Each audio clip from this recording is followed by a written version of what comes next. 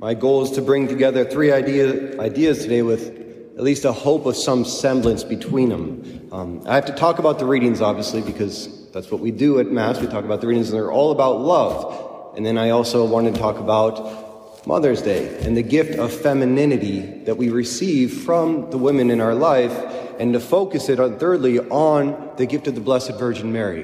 What does Mary offer us as Christians, as a church, as the mother of Christ, the mother of our church, and our own mother in a very special spiritual way? And I think the line that draws all three of those ideas together is that a woman who is truly acting out of her giftedness, out of her proper nature, has a special power to draw us into reality, to keep us anchored in the world as it is, and therefore enter into the love of Christ that he calls us to in the Gospels. And I heard a reflection about women the other day, and it said how because a woman is totally geared towards the world, when a woman has a baby, all her energy is focused on that child, while a man is more ideal. Men are always thinking about the future of how to provide, but it also has the danger that men can become very idealistic, get stuck in their heads.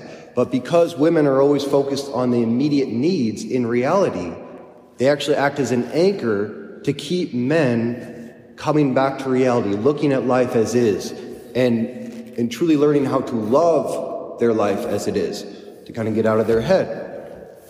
But it made me realize something, that when I look back in my life, at least in the past 10 or 12 years since I really came to start living our faith, it's primarily been women, 5 or 6 different times in my life, who've converted me back to reality. When I was getting stuck in my head about what life should be, what the church should be, what the vocation of the priesthood should be, it was different women who came along at that time to bring me back to reality, to love as is. And that's in a sense what we see Mary doing for Jesus himself. It was Mary who opened Jesus into the reality of his mission, right? He lived 30 years of silence and solitude separation. And it was Mary at the wedding feast of Cana who opened reality before Christ and invited him to manifest himself in the smallest detail of a couple running out of wine. They have no wine. She reveals that reality. And she doesn't force it upon him. She doesn't nag him and say, do your miracle now. He says, my time has not yet come. Because once he makes that miracle, he's going to get that much closer to the cross and to the rejection and being understood as who he is as a Messiah. So Mary just lays open the reality. They have no wine. Do whatever he tells you. And says after that miracle, the apostles began to believe in him. And that's when his whole public life began. And so that's the power, in a sense, of femininity. They draw us into reality. And that's exactly what devotion to Mary does for us. Mary draws us into the reality of the gospel. There's no way, when you get closer to Mary, you never just get closer to Mary. She always, the more we say Mary, the more she says Christ. And the closer we come to her, the more she draws us into the reality of Christ. I remember before I was really practicing the faith, the gospel of Jesus seemed too far from me, too far from my life. But it was when I started studying the apparitions of Fatima, of our Blessed Virgin, our Blessed Mother appearing in Fatima in 1917. It was the first time I saw the reality of maybe God does exist, and maybe he's still working in the world. And all Mary said was, repent, believe in the gospel, and start praying the rosary every day. And little by little, I started praying the rosary, and I started getting closer to Mary. And through that very act, Jesus became more and more of a reality in my life until I heard him calling me to become a priest. And so that's what Mary does for us, and that's what women do in general. They draw us into the reality of the gospel so that we can experience the conversion of Christ. This made me think of an apparition I've been considering lately. How many of you have heard of Our Lady of Kibeho? It's amazing that we haven't. I speak to very few people who've actually heard of that apparition, and it's one of the most significant ones that has happened in the past 50 years, totally approved by the church. In 1981, Mary appeared to 3 girls in Kibeho in Africa, and she gave them, first she was teaching them how to pray the rosary. This was in a Catholic boarding school. And there's a lot of persecution that went around this. A lot of people thought it was either diabolical or they were faking it. But then with all the mystical phenomenon that was happening, they wouldn't respond to any external stimuli when they were in their ecstasies. And doctors who studied them said that their entire brain was lit up. We're only using like 10-15% of our brain. When they'd be in their visions, their entire brain was active. Right?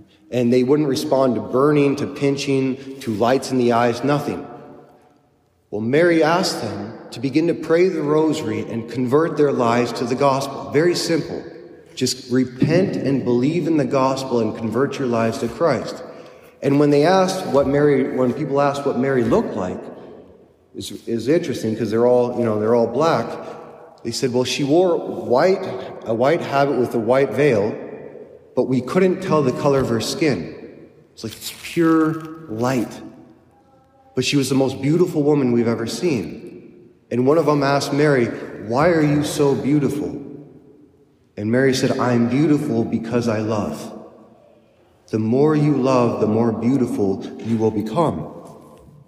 And she said that her messages weren't just for Africa.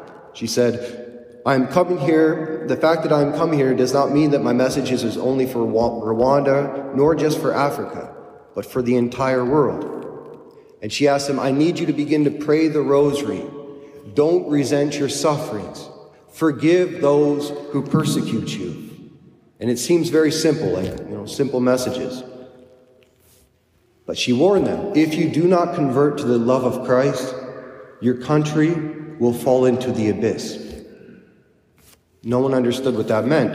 And on August 15, 1982, the girls had a pretty terrifying and somewhat enigmatic vision in front of 2,000 people who were gathered there. And they saw, in a sense, violence everywhere. And they even saw a river that was flowing with blood. And they all started crying out.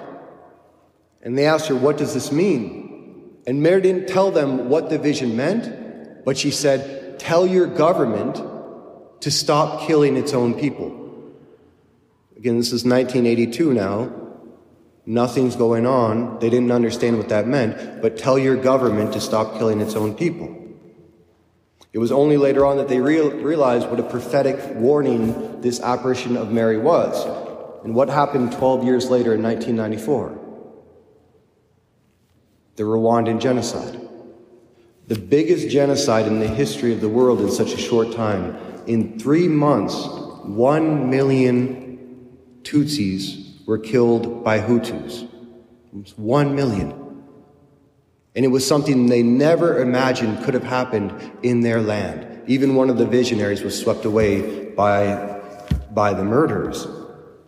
But Mary came to warn them 12 years in advance. If you do not convert your lives to the love of the gospel, you'll be swept away in the abyss. And that's what women do.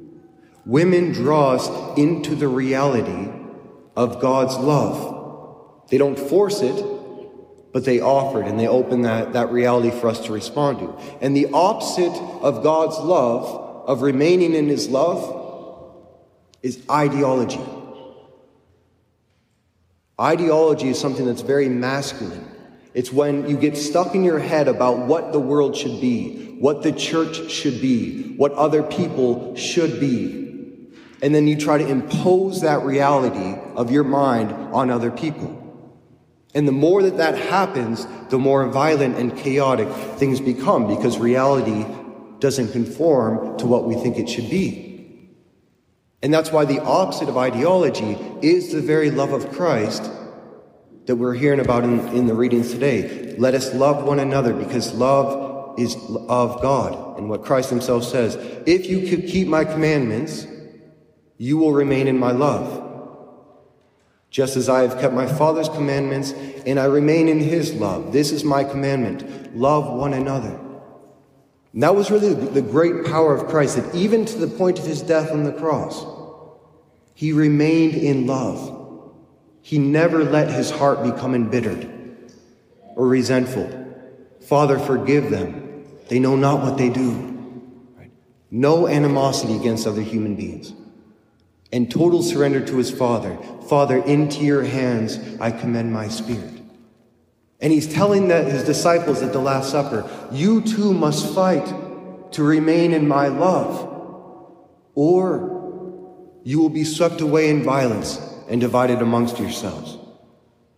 The opposite of God's love, and that's why it's nothing cliche or contrite. The two battlefields in this world that we will always live between is the love of God, which is present right in front of us, in reality right now, or ideology. It's always the two battlefields. It's group identity, which all is in the head. And that's exactly what Mary was warning against. If you do not convert your hearts to the gospel, begin to pray, begin to fast, forgive your enemies, hold on to no resentment, accept the sufferings that you're going through without embittering your hearts, or else you will fall into the abyss. And what was the abyss? It was group identity, social Marxism.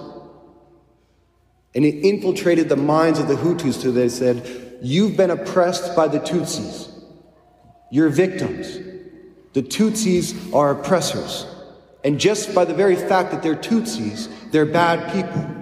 And if you really want to get your life together, you want to have your heaven on earth, you need to feel justified in rising up against them. And that's exactly what happened. You can only have genocide, mass killing, mass violence with ideology. You have to label someone just because of the color of their skin, just because of their political party, just because of their sexual orientation, just because of their economic value. That determines who they are. And then you can say good and bad, and we need to get rid of these people so that we can have a better world. The opposite of ideology that always is a temptation in this world is the love of Jesus Christ. And the thing is, we don't get love without Christ, because God is love. And Jesus Christ alone is the one who reveals the love of the Father, that love unto death. And that's the difference in our world that we're going into. See, we've grown up in a Christian society, but we no longer want Jesus Christ, right? So we want the virtues and the morality that Christ brought, that Christianity has brought up in the world, without the name of Jesus. And yet we're surprised that there's so much fractioning, right? You don't get the love of God without the person of Jesus Christ. And when we lose Christ, we lose that active, real love in the world, and then we begin to fragment. And I was on that big masculinity kick, right? For a while, everyone loved that. And I was talking to one of my friends. He's a very holy and smart priest, and I was like, the problem is we need more men to stand up and to lead and to take their place. And he looks at me and goes, no, we need more women. I was like, are you kidding me? I was like, the problem is we're losing men everywhere in our church. He goes, no. Women are what save us from ideology. And what the world has done today is it's saying that the highest thing that anybody can be is masculine. And when you have everybody striving to be more masculine, more independent, more strong, right? Whether you're a man or a woman, then everyone begins more and more to get crept away in ideology. Remember, the greatest gift to the feminine is to draw us into life as is, love as is. And that's why the secret to our times, what we really need more than ever, is proper femininity. Proper love for one another as we are right now where we are. That's the great battle of life. So I just offer us a couple resolutions on this Mother's Day. Number one, consider how has it been, what women in your life, whether it be mothers or wives or daughters, what women in your life have helped ground you in reality, to bring you back to your life, to your church, to your faith, to your family, when you were in times of crisis. And thank God for that. Remember that. Treasure those memories. Acknowledge it. Number two, let's take Mary's message to heart. Because that Kibeho wasn't just for Kibeho. Rwanda can happen everywhere. Pray the rosary every day. If you can't pray the whole rosary every day, do one decade of the rosary every single day. If you can't do one decade of the rosary, 3 Hail Marys every day. And if you're that pathetic, you can do 1 Hail Mary every single day, and that's enough, all right? 1 Hail Mary is enough. And I promise you, the closer that we draw to Mary, she draws us into the reality of Christ. And then let's all reflect in our hearts, because ideology affects every single one of us in our own way. Is there any way that I'm looking at certain people and saying, just because you can be categorized in this way makes you a bad person because you're different from me? Let's pray for the repentance, the renewal of our hearts, to love every single individual around us, to never fall into that insidious ideology that would separate us from those around us. Because the miracle of God's love, of his gospel, is that he enters into the world through his incarnation, and he loved us as we were. As he continues to do in every single Eucharist, to enter into our reality, body, blood, soul, and divinity, to love us exactly where we are, so that we too might go back into our world, into our lives, loving every single person as Jesus Christ commanded us, unto death. And that's a grace and a power that is specially given to us by women. Our Lady of Kibeho, pray for us.